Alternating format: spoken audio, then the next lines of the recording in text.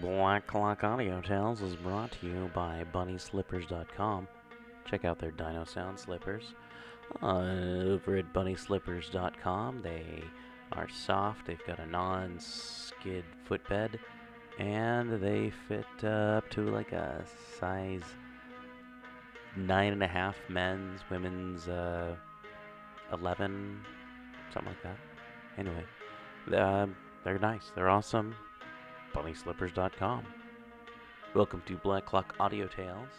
We are a podcast that tells you a short story or a collection of short stories daily, about 20 minutes or so, maybe half an hour, maybe an hour, maybe 2 hours. Also, we sometimes tell chapters from stories, 1 week at a time, 1 day at a time. And also, don't forget that we have our end of the month Cthulhu Mythos special, part of People's Guide to the Cthulhu Mythos. I'm your host, DB Spitzer, and remember, you can check out People's Guide to the Cthulhu Mythos and Black Clock Audio Tales all over social media. You can check them out over at Facebook, Instagram, and Twitter, but, we just reprint stuff from the other stuff just on Twitter. Just better safe than sorry with Twitter. Alright, this month is all about Ambrose Bierce, and also we're going to have some stuff about Rand Tagoff later. Ken Hite coming up this month. We've also got some Andrew Grace, and our buddy Brian's going to be talking about some stuff too. And you know what? It's just a super cool month. And let's get going talking to Zach Ferguson. This is part of our series of talking to writers, like one writer a month, just talking about writing, talking about what their process is, talking about weird, talking about whatever. And this time we're talking to Zach Ferguson, and we'll end up talking about football, women's football, drinking while watching football. We'll talk about literature. We'll talk about, hey, what do you do when a group of small press people decide that they don't like you? A hint. Find another bunch of people of small press, because it's small press and they're dime a dozen. Not saying that anyone I know in small press isn't cool, just saying, hey, if you got problems with stuff, go find new friends. It's like when you got a D&D group or a book club and the people there are jerks. Go find another group. And if that group's a bunch of jerks, maybe you should check and see if you're not the jerk. So yeah, hey, thank you once again, and you can find t-shirts for us over at pgttcm.threadless.com, and you can go to the merch section over at the pgttcm.com website, and you can check out the RSS feed over at pgttcm.podbean.com, where you can also become a patron and help support the show and make sure that we have more episodes and episodes that you want to hear. If you like a type of episode that we have, let us know, and we'll make more of those episodes. And coming up the rest of the month, we're going to have Carmilla, written 20-something years before Dracula. It's about sexy lesbian vampires, or at least that's what everyone tells me, because I've only listened to bits and pieces while editing it. But hey, I talk to some folks, and we get it done. We get it nailed down, and I learn about it before I put it out. So hey, by this time you've heard the first two bits of it, and I'm gonna wait a while before I put out everyone talking about Carmilla, just so that spoilers. I don't want to spoil stuff. All right. Here we go, Zach Ferguson, and we'll talk to you after the end of the show, or maybe we'll just let you get on with your day. But thank you very much, and here I am finally again. I keep saying it, Zach Ferguson. Okay, here we go, right about now. Oh, it's good. It's better to be fucking proactive than, it's better to put your time into something you love. Yeah. Oh, yeah. I'm sure as a creator, it's like you don't write because you want to sit in front of a computer for 2 hours and, get mad at yourself. You know, you write because you want to write. Yeah. You write because you have to write. It's like well, it's a thing of that great revere, Mum. I've got something to tell you. Oh, it's all right, darling. I've always known. Well, always known what? You're gay? No, I'm a writer. Oh, can't you do something a little bit better? It's almost as if they want you to come out and be anything but a creator. Yeah. Oh, sweetheart, there's no money in that. Oh, don't do that. Why don't you get a career? Why don't you engineer? You know, with all the time you spend tapping away at a keyboard, you could be like building a car. We live in a reality now. Like 20 years ago, if you came out as gay, you'd be cast out. Now, if you don't want a career other than anything than engineering or anything that like stocks up your bank account, it's like, get out my house. I think that was the reality. Aged like 15, I was like, Mum, I want to be an artist. She's like, well, you ain't under my roof anymore, boy. Get out. No son of mine's gonna be a genre writer. Yeah, exactly. Be a creator, and it's like that's not viable. It's not realistic, and it's like, well, it is because I'm doing it. Yeah, but it's not viable. You've got to think about your future, and we live in a reality now where it's like, I much prefer you to come out as, you know, maybe you've got a fetish, then at least we can work together on something. But as an artist, we can't work together on this. And it's like, what do you want from me? Yeah, no. Personally, for me, I came from like a super duper working class family, and like telling my family, like, you know, hey, I'm an artist, I'm a writer, I do all this stuff, new media, all these various things that I've been doing for years, digital this and whatnot. And my dad's like, well, you need to go to school for something, though. It's like 2000, or not 2000. Okay, I don't want to say how old I am. Anyway, so a long time ago when I was a teenager, my dad's like, well, you got to go to school for something. You got to go to trade school for something. Go be a chef. At least that's creative. I mean, you know, I understand how parents want you to succeed and do well, but it's like, they themselves never were like, well, I didn't get to be creative, so therefore I'm going to be like, you don't get to be creative. And yes, that is it. It's always the age-old cliche. Like, you hear all these filmmakers, and it's like, what did your family think? They were like, well, they thought I was a loser, and they still think I'm a loser. Like Martin Scorsese was like, the last time I spoke to my father, he kind of asked me, when are you going to get a real job? And it's like, your son's Martin Scorsese, for fuck's sake. It's just, what reality? But it's different. It's different courses for different horses. But luckily enough, my grandparents, my nan and my granddad, and even my mum, in a little way, they grow like, okay, this is their place. It's like, my son can't hold down a proper job, and if he has that time to do something passionately and with gusto and with purpose, who am I to criticise him? But there's still like that undercurrent niggling. Like, even my granddad, like, I come from a working class family, and my granddad's always kind of like, you know, 40 years as a carpet fitter, it does a real strain on your legs, but it gives you a real sense of purpose. You know what I'm saying? And I'm looking at my knees, I'm looking at my hands, and it's not calloused, it's just like, there's no form of labour or any evidence of like prolonged labour, and I look at him and he's just like an ex-boxer, battered and bruised, and he's just mellowing in the light of his past glories. It's like, do you want to get into a boxing ring with me, just so you know I can give some validity to your manhood?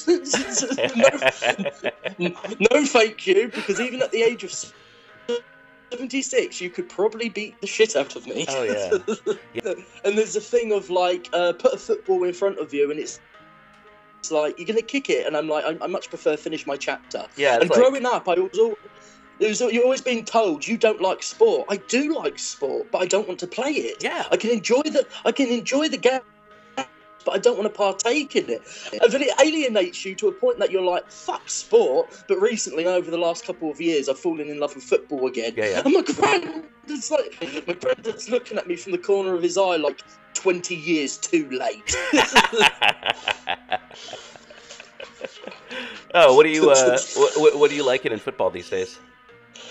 I'm just liking my team. It's not like I'm a proper like, yeah, I'm gonna buy the T-shirts. I'm gonna go to the games. It's just whichever team and football, like certain players, if they're playing to a certain caliber on the day. But I'm looking forward to the Premier League in the UK recently. It's been heavily advertised, and it's getting me excited. And I think maybe it's not the excitement of the game, but the culture that goes with it in the UK, meaning you can get pissed up every evening. So I think that's more to do with it. It's an excuse to get drunk and be outrightly obnoxious, screaming out my window like, "Come on, boys!"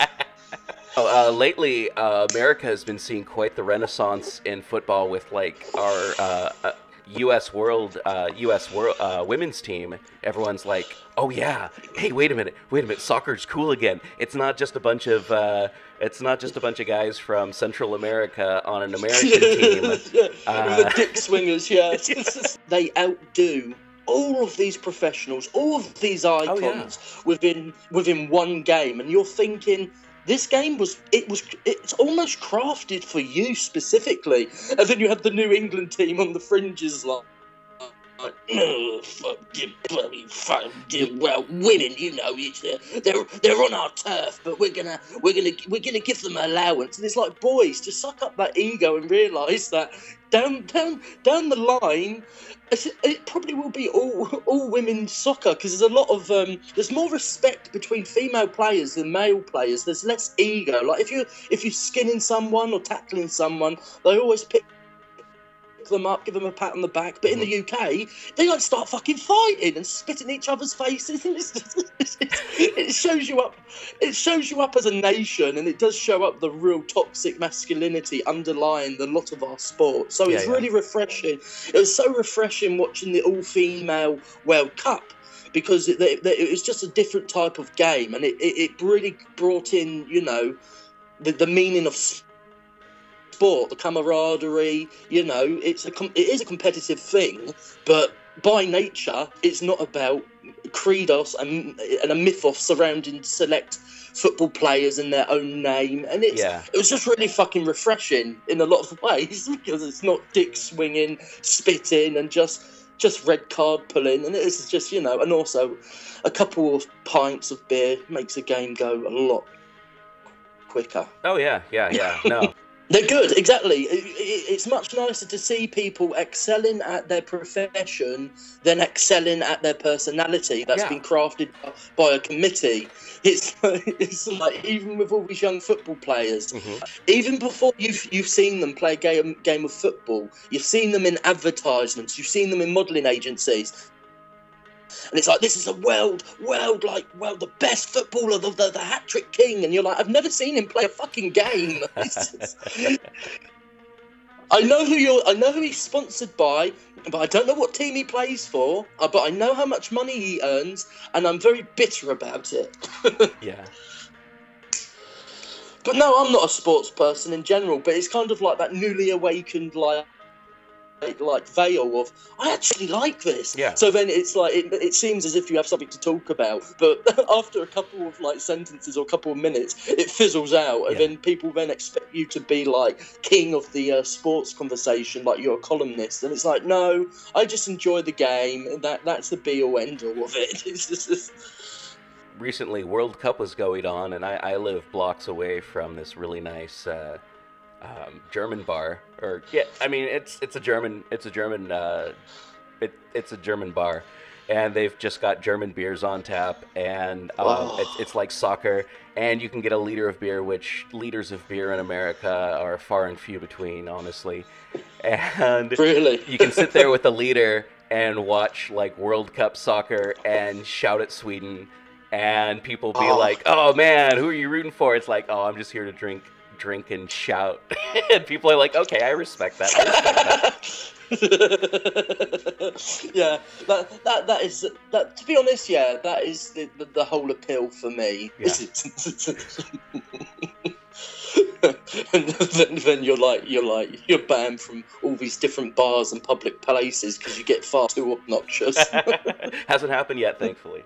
Yeah, well, the thing is, it's like, do you know that guy who's like slumped in the corner, keep telling everyone he's an experimentalist? Please, just pull him out. We don't know what he's talking about. I don't like football, but I like drinking. Guess what? I write experimental fiction, and they're like, dude, you look like you're an experiment gone wrong. Just go home.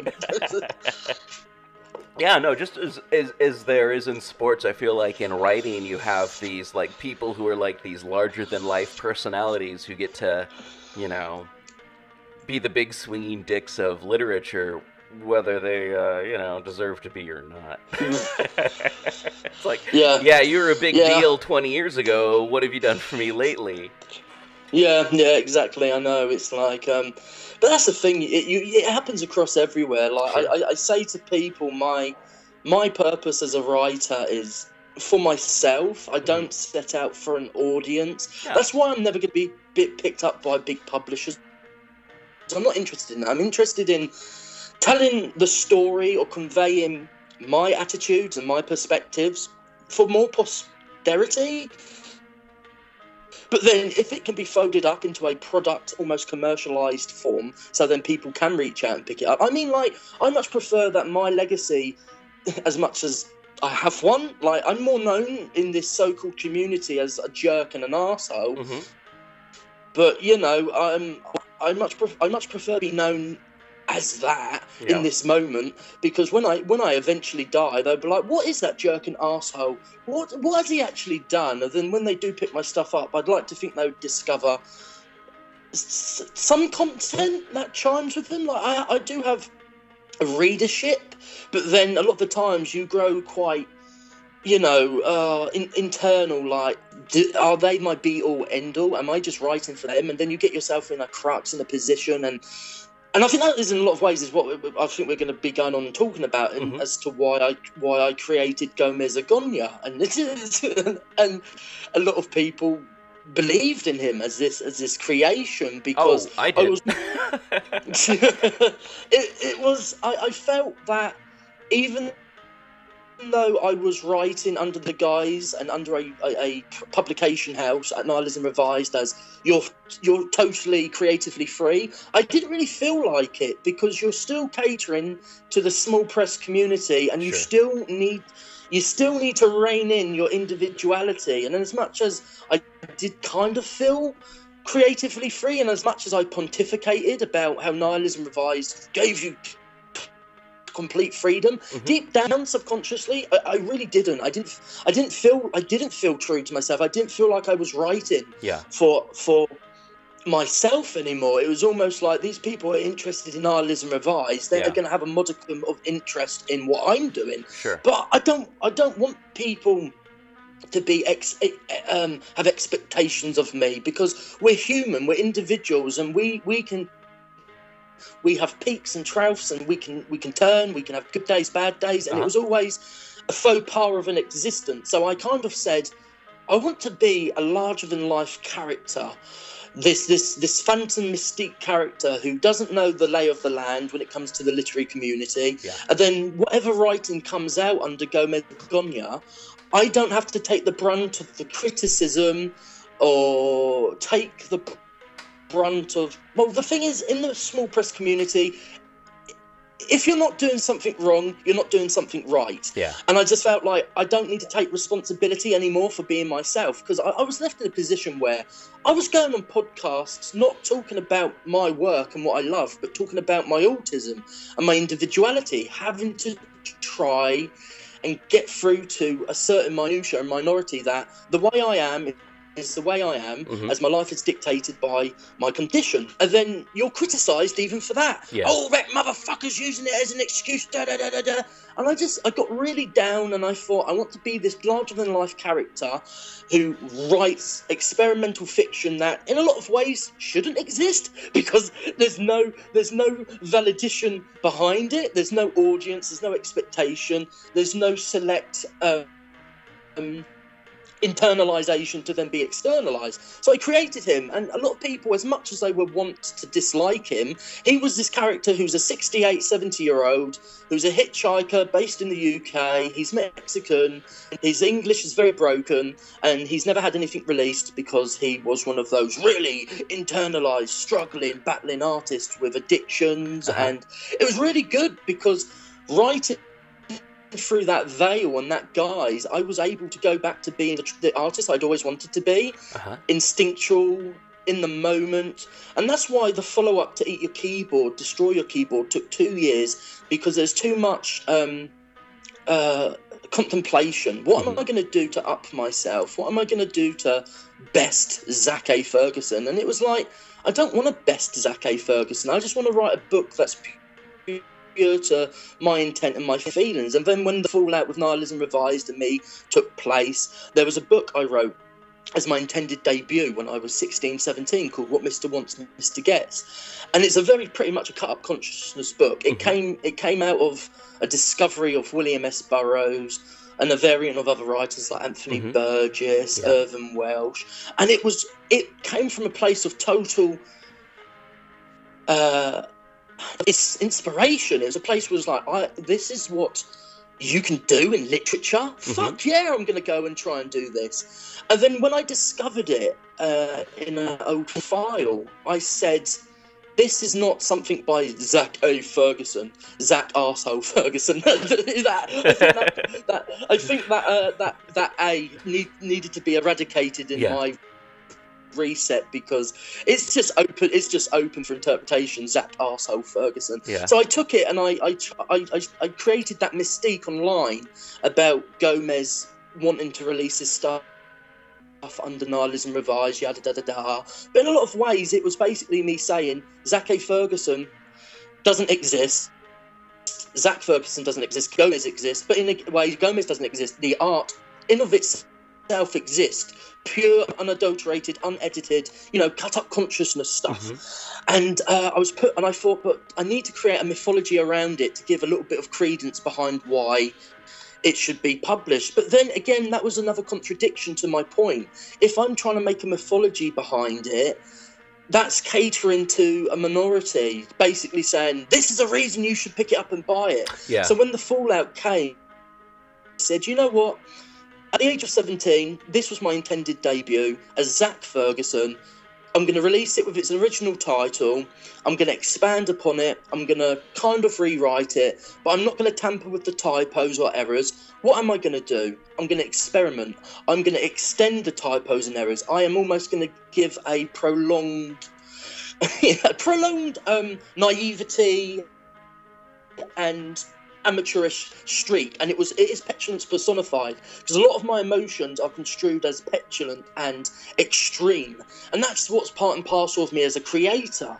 But there's a real kookiness and irrelevancy that people can enjoy, and I think that's why a lot of people enjoyed Eat Your Keyboard with what they could understand of it, because it was petulant but in a humorous streak, whereas it was so self-referential, it was almost forgivable. Whereas people can go, oh, you petulant bitch, I don't like your attitudes. People were like, oh my god, this guy's just going for it, and it's no holds barred. And I felt like there was a disconnect, and I wasn't really experiencing that with my current releases. So when I decided to pull my books from release with Nihilism Revised, I wanted to re-release them as Zach Ferguson, because that's who I wanted to be. That's who I wanted to be. That's always who I've wanted to be. Zach Ferguson, who wrote the works that he would want to read himself, not from audience, not for flag wavers, not for people who want to put you on a committee or want to put you on, who want to interrogate you behind your every decision and every movement online. And I don't exist in reality of the norm. I'm not overtly politicised.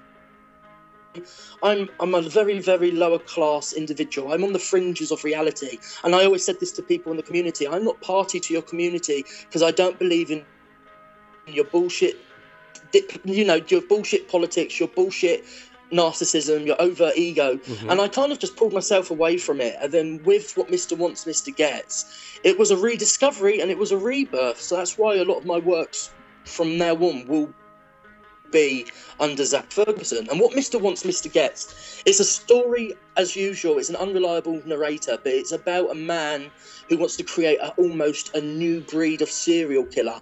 But because he's so unreliable, you can't tell whether he's lying.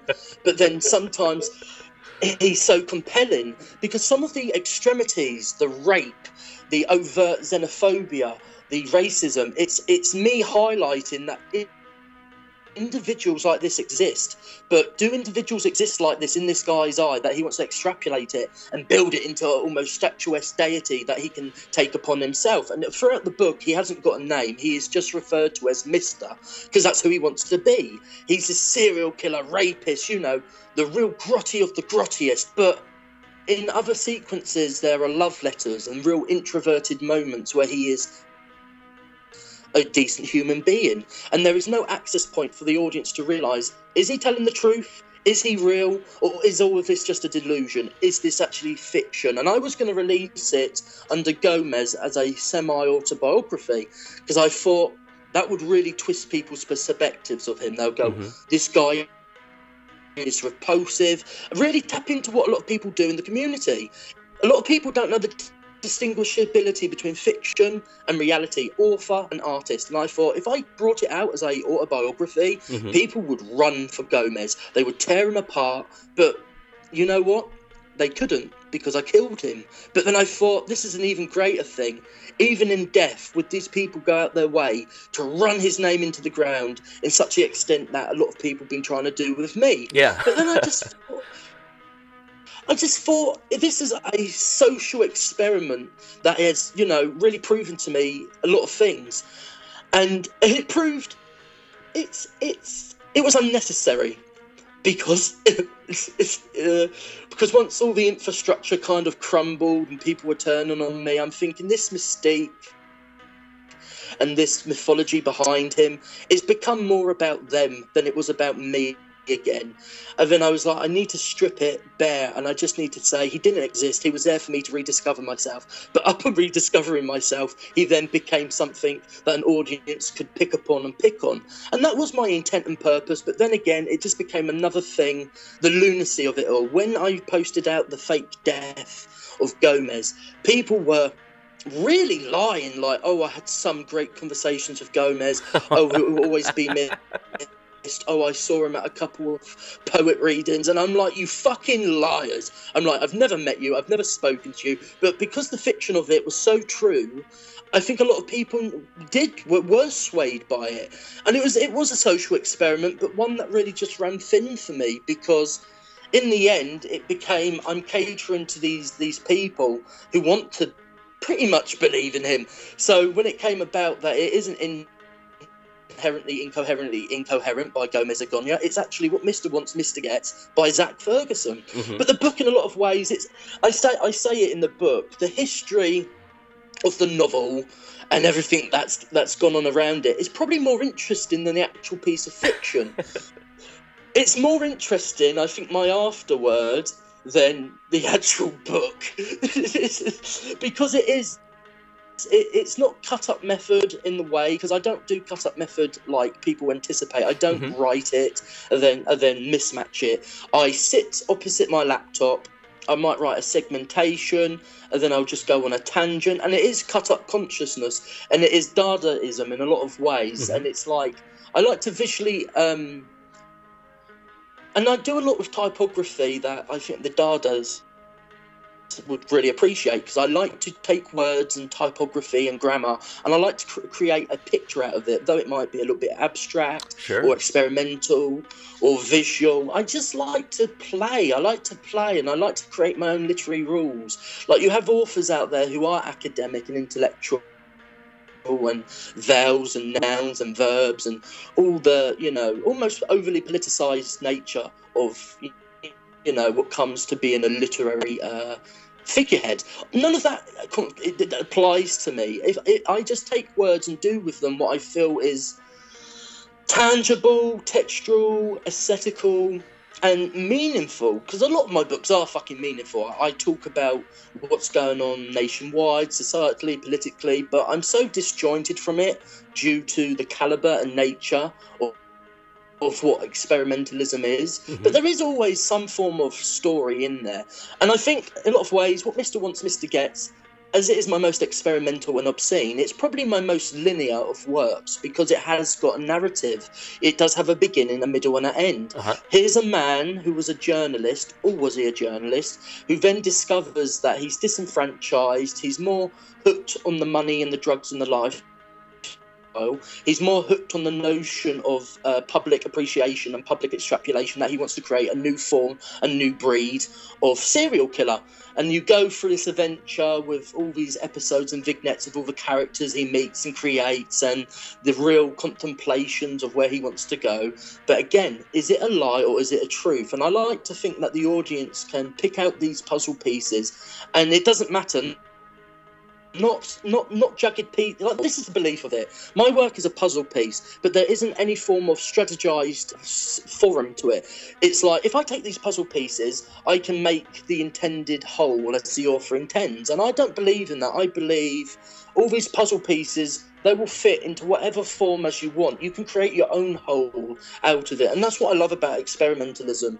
You can imbue this piece of story more with personal asides and experiences and interpretations than what the author is overall trying to tell you. I think you can garner a lot more of society and your own beliefs out of an author who you supposedly are of the belief is telling you something concurrent. Mm-hmm. And that's where experimentalism for me reigns supreme. I think a lot of people think it's a lazy man's load, but it's very fucking hard. It is difficult, and it's not to do with getting read. I don't give a fuck whether I've had one person, 2 people, 50 people reading my books. As long as one person has come away from it and has read something into it, like you did with Eat Your Keyboard, that was enough for me.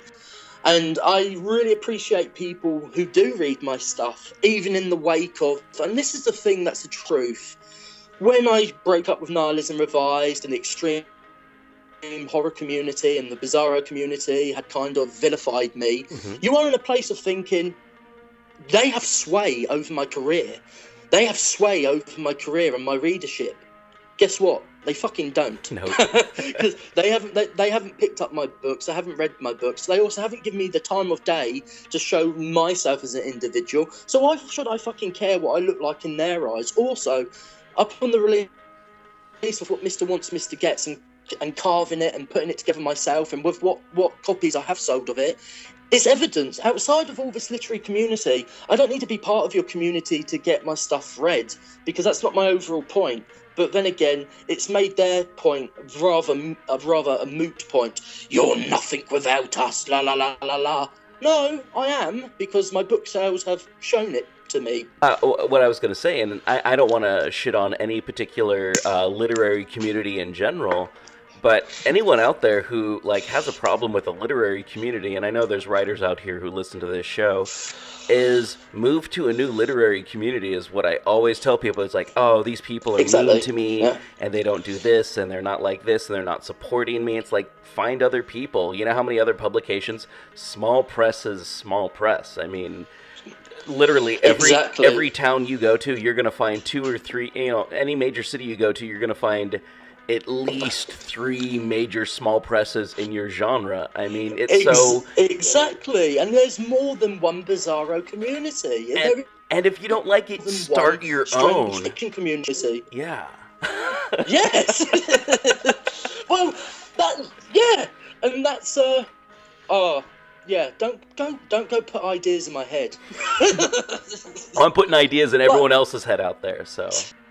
Bizarro novelist. Yeah. It's one and done. It's happened. I don't hold any grudges. I don't dislike the Bizarro community. No. Yeah. I love what they're putting out. And I feel like you're only talking about a fraction of the Bizarro community, even, because it's like...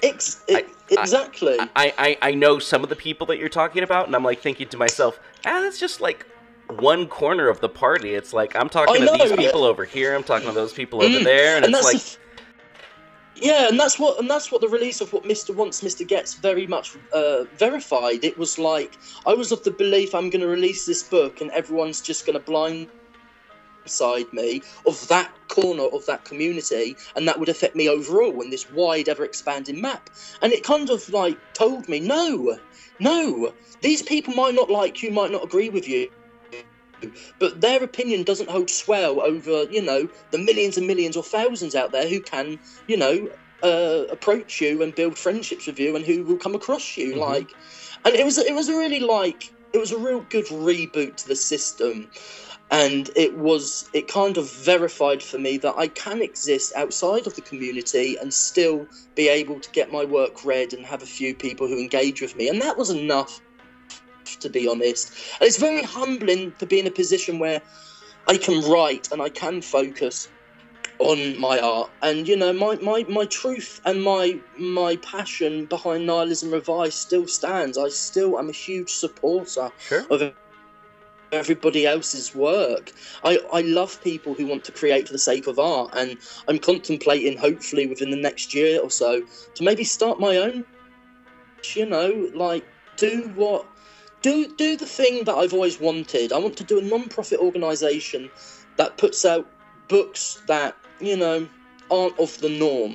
Not saying that there isn't publication houses not doing that. There's a beautiful publication house called I will say it properly, Dostoevsky Wannabe, and they release some masterful, and I mean almost mind-altering pieces of experimental prose, poetry, non-fiction literature. And it was humbling to know that it's a non-profit organisation that's truth is about the product and what's contained between the pages. So, I'm at a place where I've still got my middle finger extended to the world, like fuck you all, but with that cheeky grin behind it, like I'm not out to upset anyone or hurt anybody, but my literature is. My literature is always going to.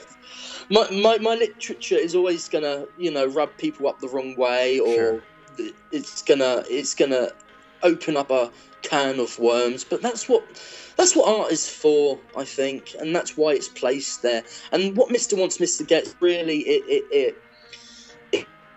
centrifies and cements all my current emotions and what I'm going through, and it's a real punch in the face. This is that Ferguson, and if you're with him for this ride and the remainder of what little space he may or may not have in his career, this is what you're going to expect and anticipate. And since pulling myself away from a certain corner of a community and spending less time online, I've done so much fucking work. Like I have like a 1,000-page book that I'm working on that's collecting Eat Your Keyboard, Destroy Your Keyboard, and Rape Your Keyboard. I'm working on just releasing bumper books. I have Dimension Whores lined up for release in the next couple of months, and it's also something. It proved to me that I can create my own books in my own time, with my own singular vision, the way I want it formatted, the sizes, and I don't really have to be beholden or expectant or, weighing in on someone. Like, I imagine that it must have been a lot of pressure, me sitting on the sidelines whilst S.C. Burke was editing the Nihilism Revised books, and he was kind of like, oh, for fuck's sake, I have Zach on the, I was like in an almost phantom image outside on my lawn, waving, going, hello, do you know those 10 books I sent you? When are you going to put them together? And it's like that form of pressure is no longer at anyone else's door, because I wouldn't like that pressure to be on anybody's head. And now it's kind of been put upon my own head, so I can really see where the pressures of being a publisher comes from. But it's a pressure and an experience that I really fucking welcome. I'm really enjoying it. Nice. Very nice. So yeah, that was kind of the thing that's been on the back of my mind for a while, and a lot of people don't really want to talk about fiction, my fiction with me. So you give me this opportunity to, for a change, actually talk about one singular piece of work that I've done, interspersed with what I have done. It's really nice, because every other interview, as I've said before, I've done since has been me defending my personality or what I said or didn't say, and basically being a flag waver for Nihilism Revised, which to this day I'm in full support of what they're fucking doing, Sure. because the appeal of what Nihilism Revised was doing to begin with, it's still doing what it wants to do, but it's growing in bigger and broader terms that I couldn't quite compute and accept, and I just didn't want to be part of, because there's a lot of names and a lot of people that, once something's said and once someone's hurt me, I don't hold grudges, but there's a certain extent to how much hurt and pain can be inflicted upon you in a personal level before you can say, yeah, I want to be within company of these. So Nihilism Revised is cuddled up into that corner of the world where a lot of the people in that community don't like me. Mm-hmm. And I just felt like, I don't have a place here anymore. I don't feel like I'm adding much to it. I'm, if anything, tainting it. I'm being told I'm tainting it. Whereas in a lot of ways, I did a lot for Nihilism Revised. I took quite a lot of heat for Nihilism Revised. And, as much as in the wake of it, I may have been angry and like, fuck you, oh fuck, I did so much, da, da, da, da. I'm not going to say it wasn't worth it, because this is what makes us. And I think the writers that they're still continually to put out, I'm going to be buying them, because Nihilism Revised is still Nihilism Revised. Sure. But I think the truth of what it meant to me as a creator was a lot of imbuement on my side. I saw so much in it that, in a lot of ways, I had too much expectations of it, and it didn't really slot up with what I wanted. So I'm thinking, well, if it can't align with your wants, just do it yourself, and that's what I'm going to be doing from now on. And you know what? It's who knows where it will take me, but I'm still here. It's like that. It's like Jacqueline Phoenix. I'm still here, except I haven't got the beer. And I haven't got the millions, but it feels like that type of rejuvenation after Gomez. Yeah. And it's fun, and I'm continually going to go out there and support others. But if you're an arsehole and you're not spreading positivity, and you're being a hypocrite, or you're being the antithesis to what you think you believe, I'm always going to be that person who's going to pull you up on it. And a lot of people don't like that, but come see. Come saw, I'm not a carjacker living in America. I don't run a rape coat. I live in Brighton. I'm a little known force who just creates for the therapeutic nature and the philosophical, and I just create because it's all I have and it's my whole thing, and I'm not there to cause any damage unless it's between the pages of a book. Yeah. Man, something I have to say is, like, the people who do well at these publications, at these, like, small press publications, honestly, one thing that I've noticed is if you put out, like, collections of people's stuff and then put out collections of public domain stuff, you can put out the public domain collections of, like, people you really like, and then get money to fund the stuff that people don't like so much, or people don't know that they like yet. Just like it's one thing that I've seen with some smaller presses that actually succeed. Because I've seen like weird fiction and bizarro fiction magazines pop up and die off so much in like the last like 5 years. And the places that really do it are the ones that are willing to reprint something that's just a classic. Exactly. Well, exactly. It's never, it's a thing of like, there's a lot of new writers out there, but in a lot of ways, with content that is out there, a rediscovery is a new person. Oh yeah. Yeah. Oh, why should we reprint something that's what's already been shown? Well, if your attitude is you want to get content out there that people may not have read, don't put yourself in the position like we're only publishing new writers or we're only publishing established writers. Just be free for all, be open-minded, and there's a lot of content out there that it's reprinted because for a reason. That it has that quality and that level, and in a lot of ways, though a lot of people can surmise, oh, I've read that, or I've seen that there before, there might be 1 or 1,000 people who have never read that piece, and then it gives exposure to an already established writer or had been, who, you know, could see a revival in appreciation.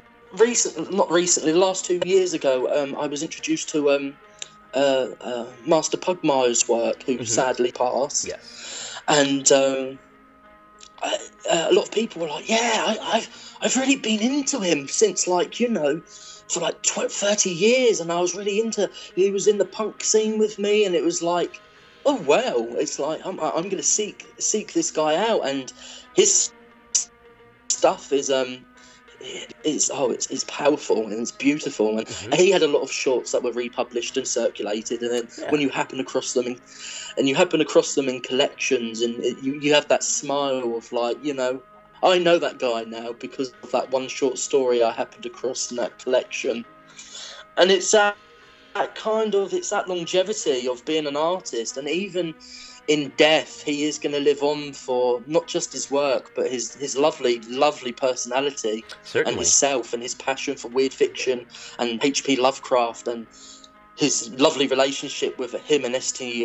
Joshi. And, you know, it's that longevity and that legacy is, in a big sad way as well, it's concreted in death, and that's where I'm of belief where I will come from. I hope that people might look upon me in my death and think, hey, I happened across him. He was an alright guy, but his work, yeah, I digged his work more than his selfies and his naked Instagram posts and his seizure causing shorts on his Instagram. Yeah, but I liked his writing. I think it's all part of I think it's all part of the package.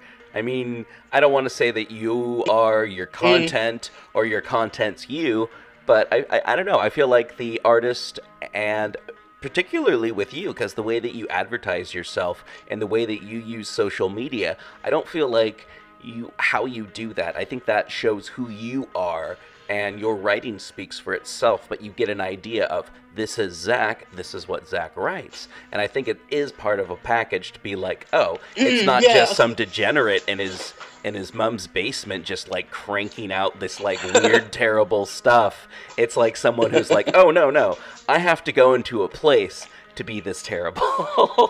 It's being creative. It's not just being gross. Yeah.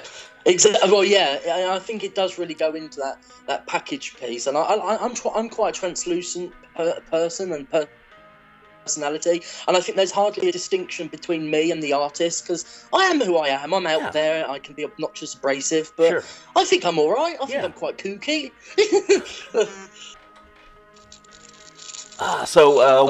What do you have coming up next? Next, I have Dimension Whores, which I think will be around August the 24th or the 26th. Nice. I'm having a beautiful cover designed by a man called Paul Tone, who's he does great cut-up, digiti artwork. Nice. And I think people should seek out his stuff. He's also really into like the noise experimental music culture, and a wonderful artist himself who gave me a really good bloody rate on a cover, and I was like, thank you so much, because I really needed this. Yeah. Very cool. Very cool. So yeah, Dimension Whores, and then after that, hopefully come Christmas, I am collecting A Taste of Feeling with its follow-up, Volatile Voices, Volatile Universe, but under the title Volatile Voices and Volatile Universe. And then after that, I think the year next year is just compiling that big 1,000-page badass book called The System Compendium, and I just want to get as many people involved as possible, because I feel like that platform, it shouldn't just be open for me to experiment. I want other people, and it's not me saying I want you to experiment in my world. No. I want you to invest and intrude like a virus your own experimental stuff, your own stories. It doesn't need to conform to anything, and I'm really fucking excited, but I'm feeling the jitters, because I've been formatting my side of things, and I'm 3 weeks in, and I've only done 60 pages of what is so far 800 pages of content. Yeah.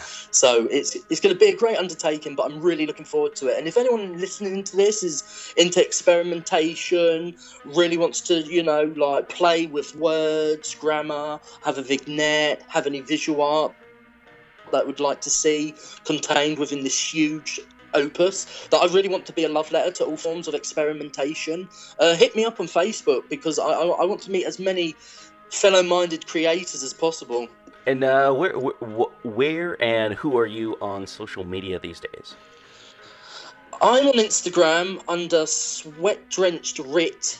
It used to be Sweat Drenched Writer, but then I got banned from Instagram for a while because I put up a dick bottle opener, and that was enough to strip my rights of a.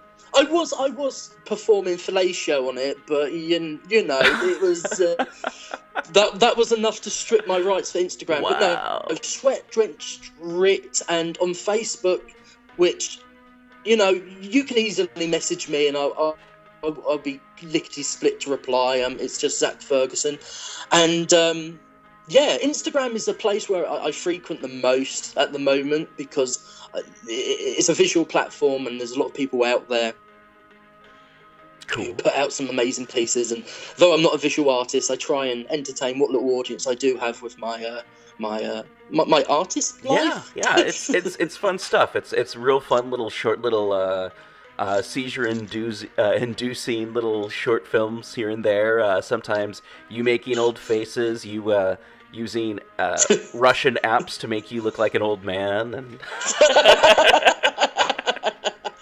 I think I was smart by cutting out like the title of the Face app, and then filtering it so people surmise, oh, he's really talented when it comes to Photoshop. No, I just use the same devices as everyone else. I just crop out the name of the actual app. Yeah, no, I'm just curious if in the future people are going to use that to be like, oh, that's going to be so I can get some respect in this community. I'm gonna I'm a 17-year-old kid who just wrote this strange horror piece, so I can get some goddamn respect. I'm gonna be an old man in this photo. That's why I've changed. That is literally why I've changed my Facebook profile to this bearded guy who's looking off forlornly into the camera lens, because people can see behind the eyes the soul of the artist. But if they didn't have that grading or that app, they'd be like, oh, who the fuck is that? I don't want him as my friend. I wanted to go for. It was a little bit Charles Bukowski and a little bit Zach Ferguson. Brilliant. Well, I'll let you go, my friend. Cool. And What Mr. Wants, Mr. Gets is currently available on Amazon? It is indeedy. All right. And then this is just so I can edit this all up together so we have a nice, good ending. Well, thank you so much, Zach, for coming on to People's Guide to the Cthulhu Mythos, Black Clock Audio Tales, and talking football and literature and what you got going on and what you plan for the future. It's always come on to the show. You're always welcome. One of my favorite guests. Thank you. Thanks again to Zach Ferguson for being on the show, talking about his upcoming book, which, as we just said, you can check out on Amazon. And if you want to help support our show and, keep the lights on, keep the mics going, why not donate $1 or $5 to paypal.me/pgttcm, or pick up one of our super cool shirts over at pgttcm.threadless.com. Help support the show. Another way to help support the show is 5-star giving, rating, high-fiving, telling your friends about it, and all that kind of cool stuff that, just lets other people know that you enjoy the podcast, and it's something they may enjoy as well. Help the show grow, and I